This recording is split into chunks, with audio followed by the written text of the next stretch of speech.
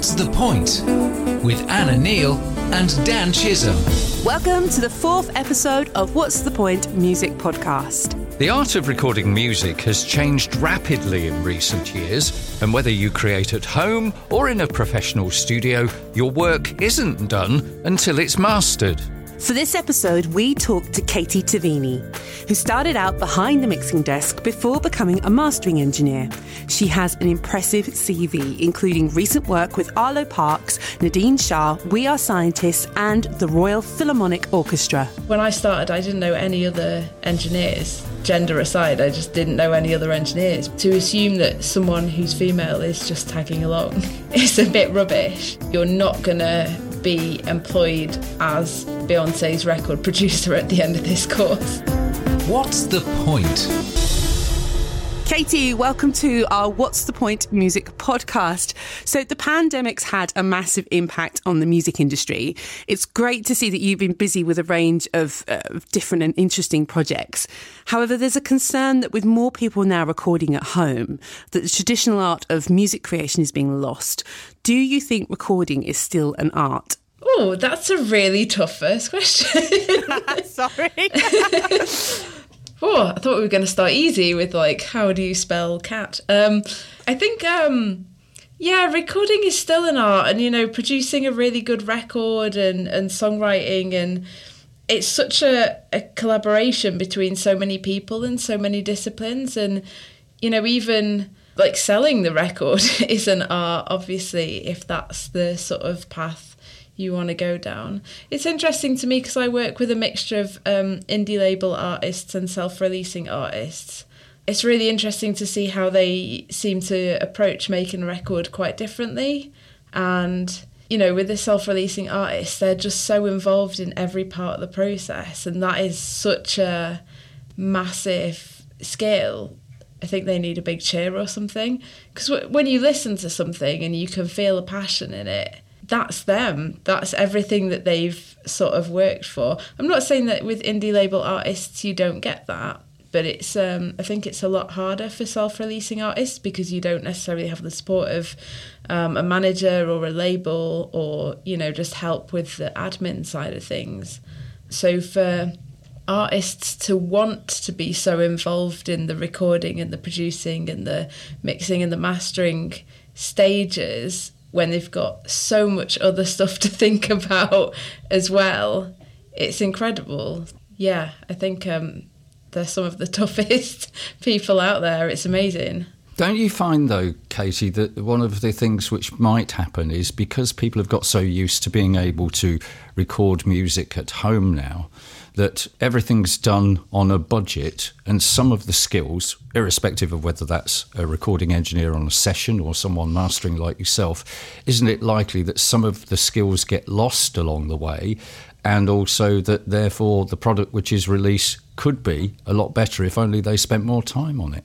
It could be technically better, but obviously you have to weigh up, streaming isn't really giving artists any money at all. Obviously for artists there's other ways to make money, is it Patreon? I'm never sure how to pronounce that. I think. Patreon. Bandcamp Friday was amazing last year for artists. And, so there are, selling merch. There is other ways for artists to make money. But when you hear a good song, you hear a really good song. A good recording or a good mix can only do so much. If you've got if I wrote a song now, it'd be rubbish. But even with if I passed it to the greatest producer and mix engineers in the world, they probably wouldn't be able to do much with it. It'd still be rubbish because it would be my rubbish song that I've written. So I think it's really, it's the artist's skill that carries everything. If someone can't afford a producer, then they are going to have to self-record. I think I've seen it quite a lot last year, actually, with friends who are producers, having to sort of go, oh, well, I need to take on this job, but they've just let me know that they're on universal credit and they'd be paying for me with their savings. What do? I feel really morally shady. And that's really, really tough. And so I think the current climate for musicians is quite precarious, especially because gigging isn't really an option at the moment to pay for artists. But I do think it will get better. You've gone into a male-dominated industry, as it's been for years. Engineers, you don't see many female engineers doing music, and even less so female mastering engineers. But what is it that drove you to do this? Oh, you know what? It's all been a happy accident. None of it was really calculated at all. Like, I studied music at uni, like so many other people, but I really started to love being in the studio, and we were encouraged to see the studio as an instrument, as a creative tool at uni, and I really liked that. When I went to look around unis, there were some people who were like very strict, sort of engineering, technical side of things, and that's not really me. But I used to spend all my time in the studios because I desperately didn't want to be, just finish uni and go and be a violin teacher, because no disrespect to violin teachers, but I cannot cope with, I mean, I taught violin for a long time, but I'm not that sort of person that can be really, really patient with someone who's learning, unfortunately. It just doesn't suit my skill. I can't imagine how painful that must have been. The intonation and the tonality and the squeakiness. Oh, God, yeah. No, I don't blame you on that one at all. Yeah. I think you've got to have the patience of a saint to do that for a living, and I don't, so I kind of knew that wasn't an option and that wouldn't make me happy. But when I was at uni, I just tried to spend as much time in the studios as possible. I didn't know anyone who worked in the music industry, and I didn't know anyone who was an engineer, but I just thought, as soon as my degree's over, I'm not going to be able to have this facility ever again. So I was just trying to do that, and one of my tutors was like, "Oh, you never leave. Do you want some work in the studio for my mate?" And I was like, "Sure, I'll go and make tea for a bit." That's great, thanks. So I started engineering at Limefield Studio in Manchester for John Ellis and Bill Leader, who are both just amazing and have, I don't know, they taught me how to listen in a completely different way. And from there, I kind of started working at some studios around Manchester, and then started going further afield. And it was just all accident. It's just all who I've met. But like, one of the main reasons why I started learning how to master, I'm entirely self-taught at mastering. Like, it's not something that people really teach. But I was always terrible at mixing. And as an engineer, especially when you start off, because like we've mentioned before, artists or newer artists especially might not have the budget for a separate mix engineer, you're sort of expected to mix as well as record sessions. And I was always so bad at it. Again, I think it's a patience thing. And also, I like finishing things. I don't like being in the middle of something where everyone's asking you different questions and it feels really chaotic. But someone online told me that if I wanted to learn how to mix better, learn how to master. Like, now you can go onto YouTube and search for a mixing tutorial and you'll be like overwhelmed with the amount of content. Whereas that wasn't really there at all when I was starting to engineer. So I thought, all right, then I'll take some of these songs and learn how to master them and sort of try and match them up with the professional masters that came back. And from there I could sort of work out like why mine didn't sound good.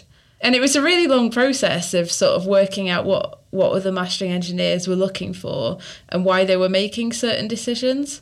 And that was a really interesting process. And then one day I just got a message on Facebook from some guy, we still work together now, but going back 10 years ago, he just sent me this random message being like, "I need something mastering right now. Can you do it?" And I was like, "No, I'm not a mastering engineer. I'm just some self-taught person with a computer." But we battled through it and got a good finished record. And I really enjoyed that process. And so after that, it was just a sort of, I don't know, it kind of snowballed. Like, people just kept on asking me to master stuff. And then it wasn't really until like 2 years ago that I actually called myself a mastering engineer. What is your experience of being in this particularly male-dominated arena? Oh, that's a loaded question, isn't it? I think transitioning to mastering and, it's just me in my studio. I don't do any attended sessions. I used to go to some industry events, but now I never really see anyone because of lockdown. I always hated those industry events, but actually now I'm really missing them. Yeah, I know the feeling. Yeah, I have to say when I was doing studio engineering, I did not have the best experiences. When I started out working at Limefield Studio for John and Bill, I think I was kind of spoilt.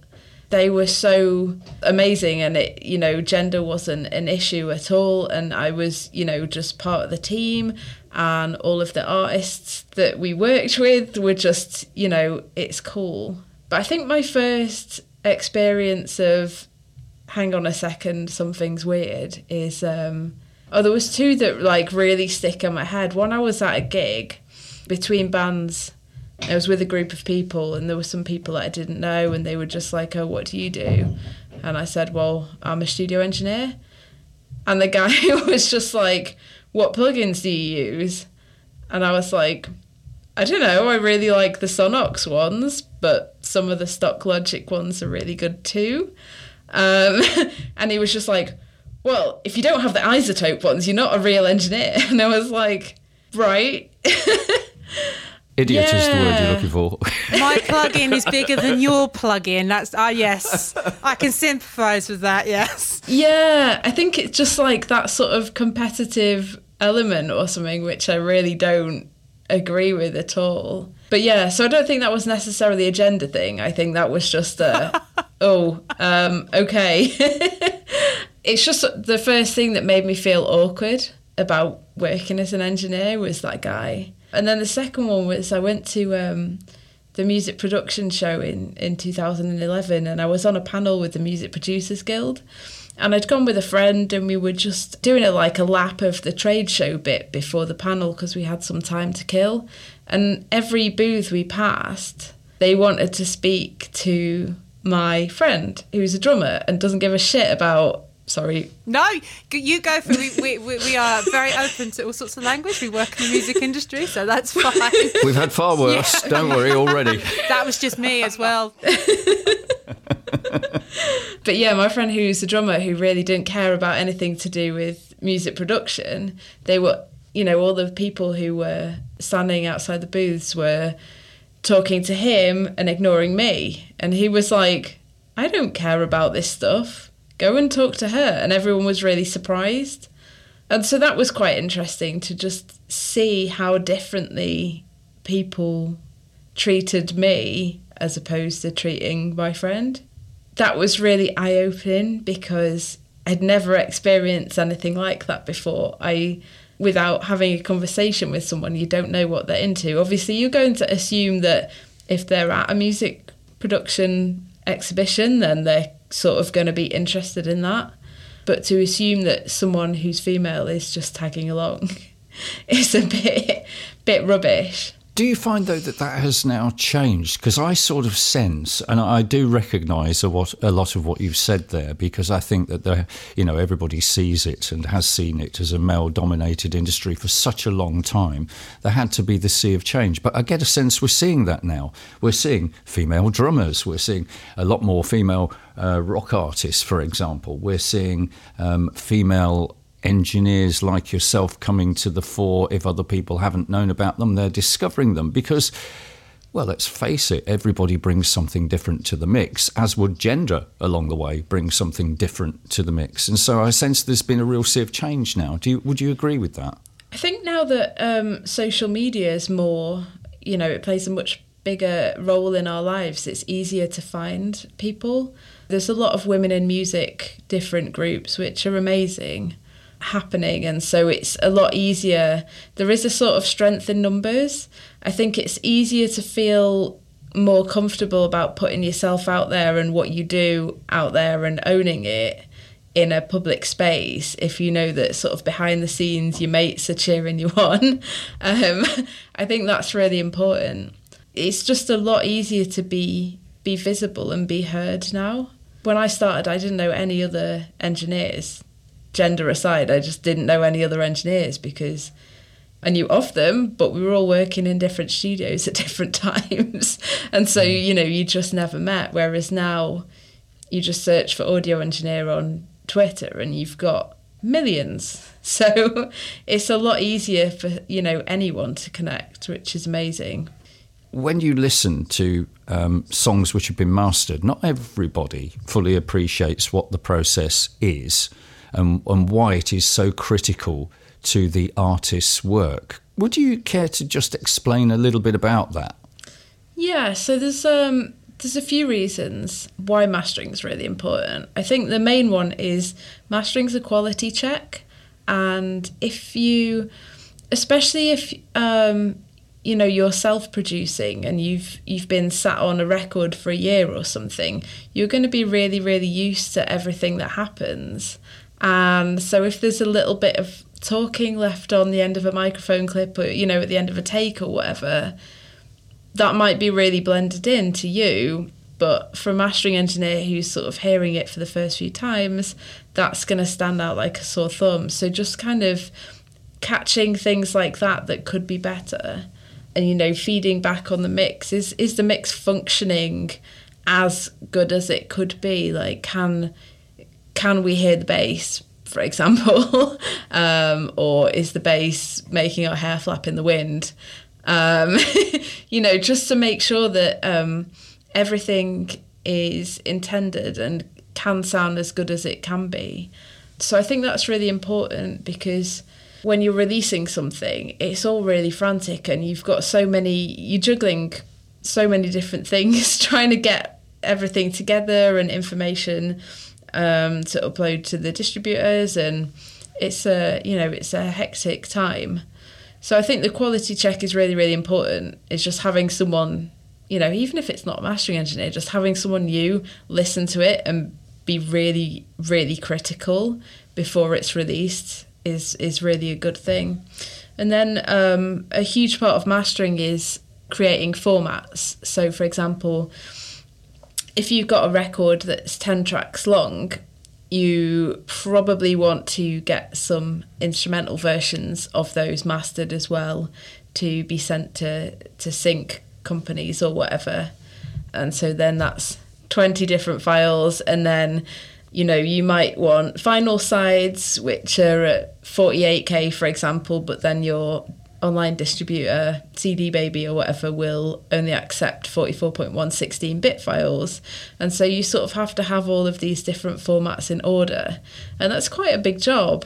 And so I think people don't fully understand how many, when we send over final masters, how many files we're going to send over. If an artist wants to release a CD, then they'll need a DDP file for that, which contains all of the information about the CD. And so there is a lot of different formats to create. And that's one of the things that, online mastering programs like LANDR, it's online mastering, but it's not actually mastering because then all they're doing is audio processing. They're processing your audio to make it sound a bit better, but they're not quality checking your music if you upload it and the tail of the last note cuts short for whatever because you've forgotten to sort of extend the range that you're exporting or you bounce your mix down, then that's that. It's not going to say, oh, by the way, you might want to just take a look at the fade out on this. And also they won't provide those final formats. They'll probably send you either an MP3 or a WAV file, and that's that. All it is audio processing. It's almost a really dumbed down version, and it's quite hard explaining to people who are perhaps using a mastering engineer for the first time why it's different and how much is involved with mastering. How important is mastering? I think a good mix is more important than a good master. If I was an artist, I would probably spend most of my budget on a really good mix engineer who I got on well with, could communicate well with, and who I liked their work. I think that is more beneficial because a good master will make an average mix sound a little bit better, but a good master will make an amazing mix sound incredible. if you mix your track in your bedroom, you don't really know a lot about mixing, and the mix sounds, quite lifeless and not where you want it to go. If you send that to the world's best mastering engineer, they're not going to turn it into a Radio 1 banger. That's not really how it works. Mastering's probably like the last 2% of goodness that you can squeeze out of something. It's not huge, but it is really important. The icing on the cake. That's it. There are times when you listen to it and you just sort of go, I sort of go, oof, blimey, what on earth were they thinking when they did that? Well, there was a time, back end of the 90s into early 2000s where loudness was everything, volume. So, you bought the new Oasis album and it was absolutely off the Richter scale, crazy. But there was one album which Robbie Williams recorded, which I often listen to that and think to myself, I wonder what that would have sounded like had that have been mastered differently, simply because it is literally what I call a needle bender. When you're looking at you're looking at your VU meters or your PPM meters, and you think that's just holding solid. It's not moving. It's like the umbrella in the wind, And you must feel that way when you listen to some work that really, I wish I'd have got my hands on that. I'd have loved to have seen what I could have done with that. I don't know, Oh, obviously there are things that I wish I had worked on from a personal perspective, like Dolly Parton, Beyonce, obviously. I would love to work with them. But I don't really listen to things and think this could be done better. I think when I listen to music outside of work time, I'm totally switched off from work mode. Otherwise, I just would stop enjoying music. And I don't ever want that to happen. And so when I listen to something, I'm kind of like, well, that's just how it is. The reason I cited the Robbie Williams recording specifically is because it clearly has got a really, really great mix going on. But it just seems that somebody just went a bit over the top. For me personally, with, just concentrating on loudness. And it just seemed to take a bit away from the quality of the music.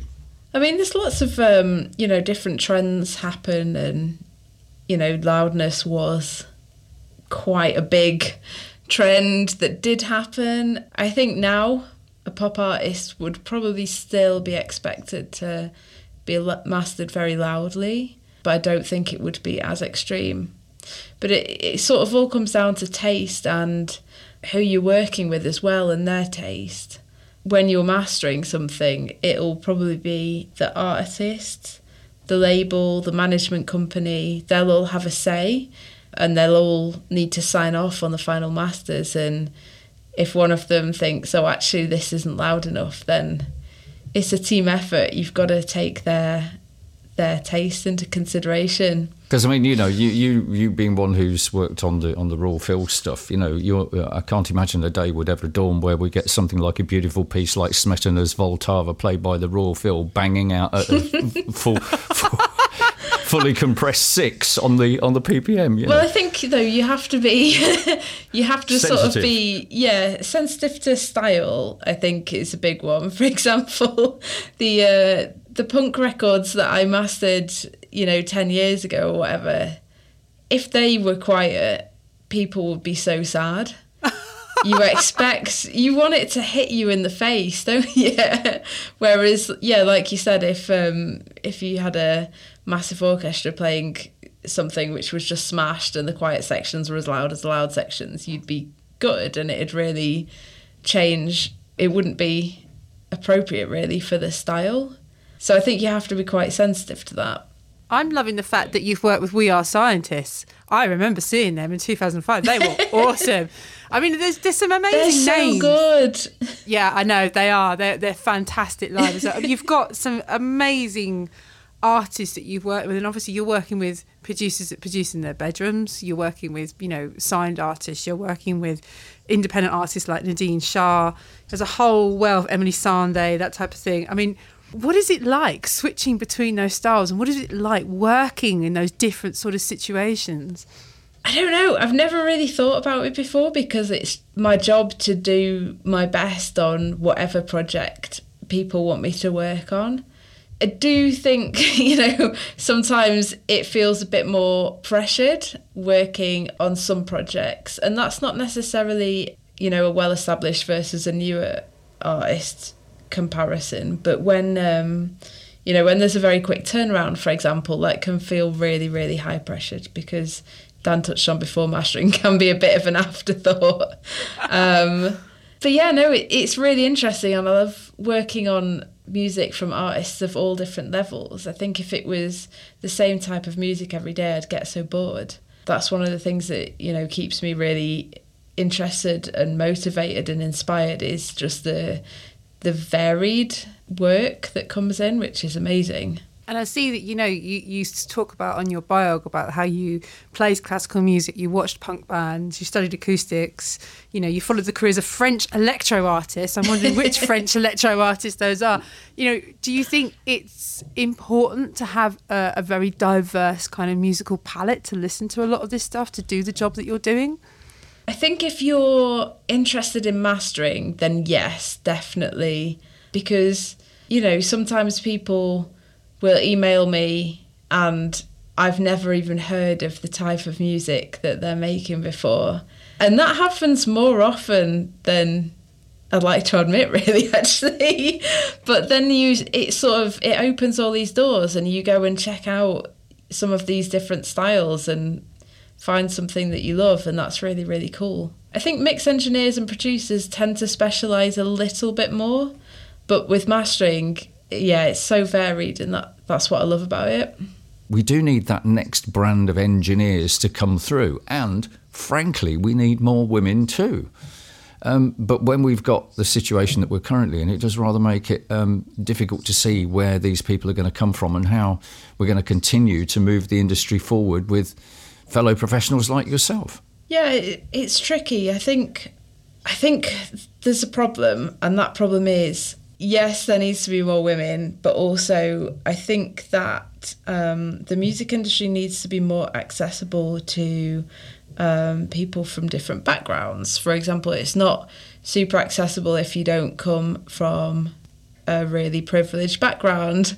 And I think this is, I see people who've been working as an engineer for 2 years and they've just smashed it because they've been able to live rent-free with their parents in London while they work as a runner for next to nothing. But that wasn't really an option for me. I only went full-time mastering in September last year because I had to have a job on the side in order to pay my rent, invest in my studio while I learned mastering. So that's been a long 10 years of mastering evenings and weekends whilst working full-time during the week. So I think that's a huge issue at the moment as well. And I can't, with Brexit, the government, everything happening right now, I can't see how that's going to change in the near future. I'd really like it to see it change, but I can't see how it will, which is really sad. And also accessibility for people with disabilities in this industry as well. I think that's quite important. But then obviously some disabilities aren't visible. I myself have one, but I don't go around going, I'm a disabled engineer, woo. Yeah. Because then you're automatically, people will label you. For example, a lot of people label me as a female engineer, which I hate. I'm just an engineer. Whereas if I go around talking about my disability, then all of a sudden you become the disabled female engineer. So I think there's a lot of intersectionality that comes into, how accessible the music industry needs to be. And I think the thing that I've struggled with and that I see now when I speak to sort of newer engineers or people who are studying music production is that no one really tells you what it's like to be freelance. No one tells you that you're basically going to be running a business. I did not realise I was running a business until 3 years ago when I started hiring a studio in London. And then all of a sudden I had to make X amount of money from mastering in order to pay for the studio hire. no one tells you that you're going to have to go out and find your own work. I think college and uni courses are really, they are very avoidant of that. And I think that's partially because, if tutors are academics, then they're not going to realise. And also, I have worked in audio education and I have seen sort of the dark side of that. There is a lot of, bums on seats, got to get bums on seats. But yeah, it's very real. And so, I've been to trade shows with, for like UCAS trade shows and stuff, and been with companies that are basically selling teenagers their dreams, but not admitting, you're not going to be employed as Beyonce's record producer at the end of this course. There's so much more that comes into it than just doing a course. And I think that's really not spoken about at all. And, when I talk to students or newer engineers, students always have this really, high hope that they're going to make a LinkedIn page and then someone's going to hire them. They're going to have a number one hit. And you don't want to crush them and take that away from them, because that enthusiasm is really, really necessary in this industry. Passion is everything. But at the same time, you have to be realistic. And then you speak to newer engineers who are like, oh yeah, I'm really sad. I perhaps don't want to do this anymore. I'm looking into other options because no one's come and found me yet. And I think it's really important to have that conversation with people and be realistic, not be mean and crush dreams, but be realistic that, you have to really, really put yourself out there. You have to learn some business skills. I'm still learning. It's so hard. I did not realise, and, I've been doing this for a long time now, and it's really new to me. And yeah, I think there's got to be a much more honest conversation had. Dave Rowntree we spoke to, didn't we, Anna? And he was saying precisely that you have to be almost entrepreneurial now. Yeah, I agree. I mean, I'm hoping my students aren't listening to this, but I try to keep it. I sympathise with the having many roles thing. That is a career in the music industry now. You have to have a portfolio career, quite often a second job that's outside of music as well as doing music. But it is the freelance side of things, especially if you are creative or you're involved in the artist side of things. Production, mastering can be particularly challenging and difficult, and then trying to marry that with the enthusiasm can also be quite difficult and quite crushing. And as an old cynic now, yes. Dan's shaking his head at me now. I was just listening to you say old. I feel it. I've been crushed. The industry's crushed me. I'm old. Can I just remind you I'm in the room here? Do you think that experience of being in recording studios is as vital now as it used to be, considering the way music is produced? I think there's a place for both, and I think there's a place for, a combination of the two as well. It's amazing how much more accessible studio equipment is, and it's really, really cool that people want to have a bit of a home setup and learn. But also, I still get a huge buzz when I go to a big studio. Like, it's amazing, and you've got all of these really cool people under one roof who are all participating and making a record or whatever. That's an amazing thing, and you don't really get that experience at home. There's no real way to recreate that. So yeah, I definitely think there's a place for both. But if people want to start off in the engineering world and potentially progress to a career, it's a question of how they best set about it. But as for mastering engineers, are there that many really, like yourself? I mean, I don't know. I mean, there's Abbey Road mastering, obviously. There's Metropolis mastering. There's Alchemia Air. But they're really the big mastering houses, the big three. And then there's Fluid mastering.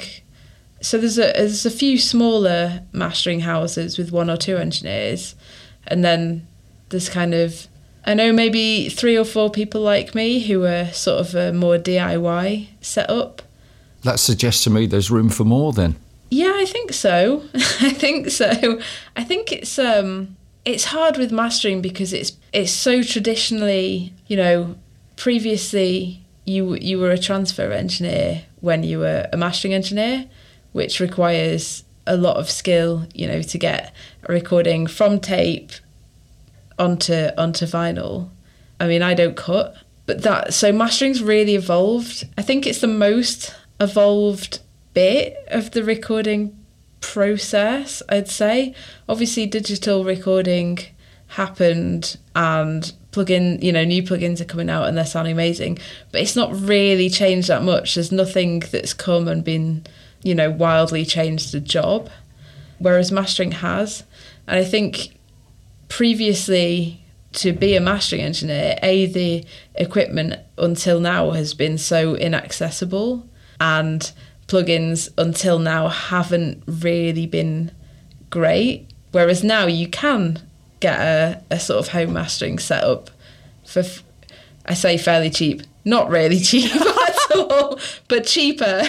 Tell me where, Kate. Yeah, but cheaper than previously. It is more accessible finance-wise.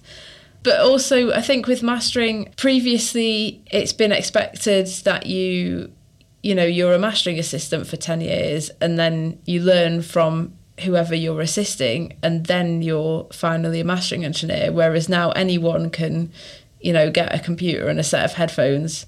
I'm not saying that's how I master my music and I'm not saying that's how easy it is, but in theory you could get those things, go online and tell people that you're a mastering engineer. You could do. Whether you know, whether people would want to work with you or not, or whether the stuff that you were mastering would sound any good at the end of it is a different story. As part of the recording process, what is the point of mastering? Okay, the point of mastering is to quality check your mixes and recordings, to do some audio processing if needed. I've got to specify if needed because it's not always needed. To get, you know, an extra 2 to 4% out of your mix, and then to create the final formats for your release. That's really important. Awesome. Thank you very much. Thank you for coming and having a very open chat with us about all sorts of things. I think I went slightly off on a tangent, but, you know, hey, it's a podcast. We're allowed to do that. It's been an absolute pleasure to talk to you. So thank you for joining us today. Thank you. Thank you so much for having me. It's so lovely to meet you both. What's the point?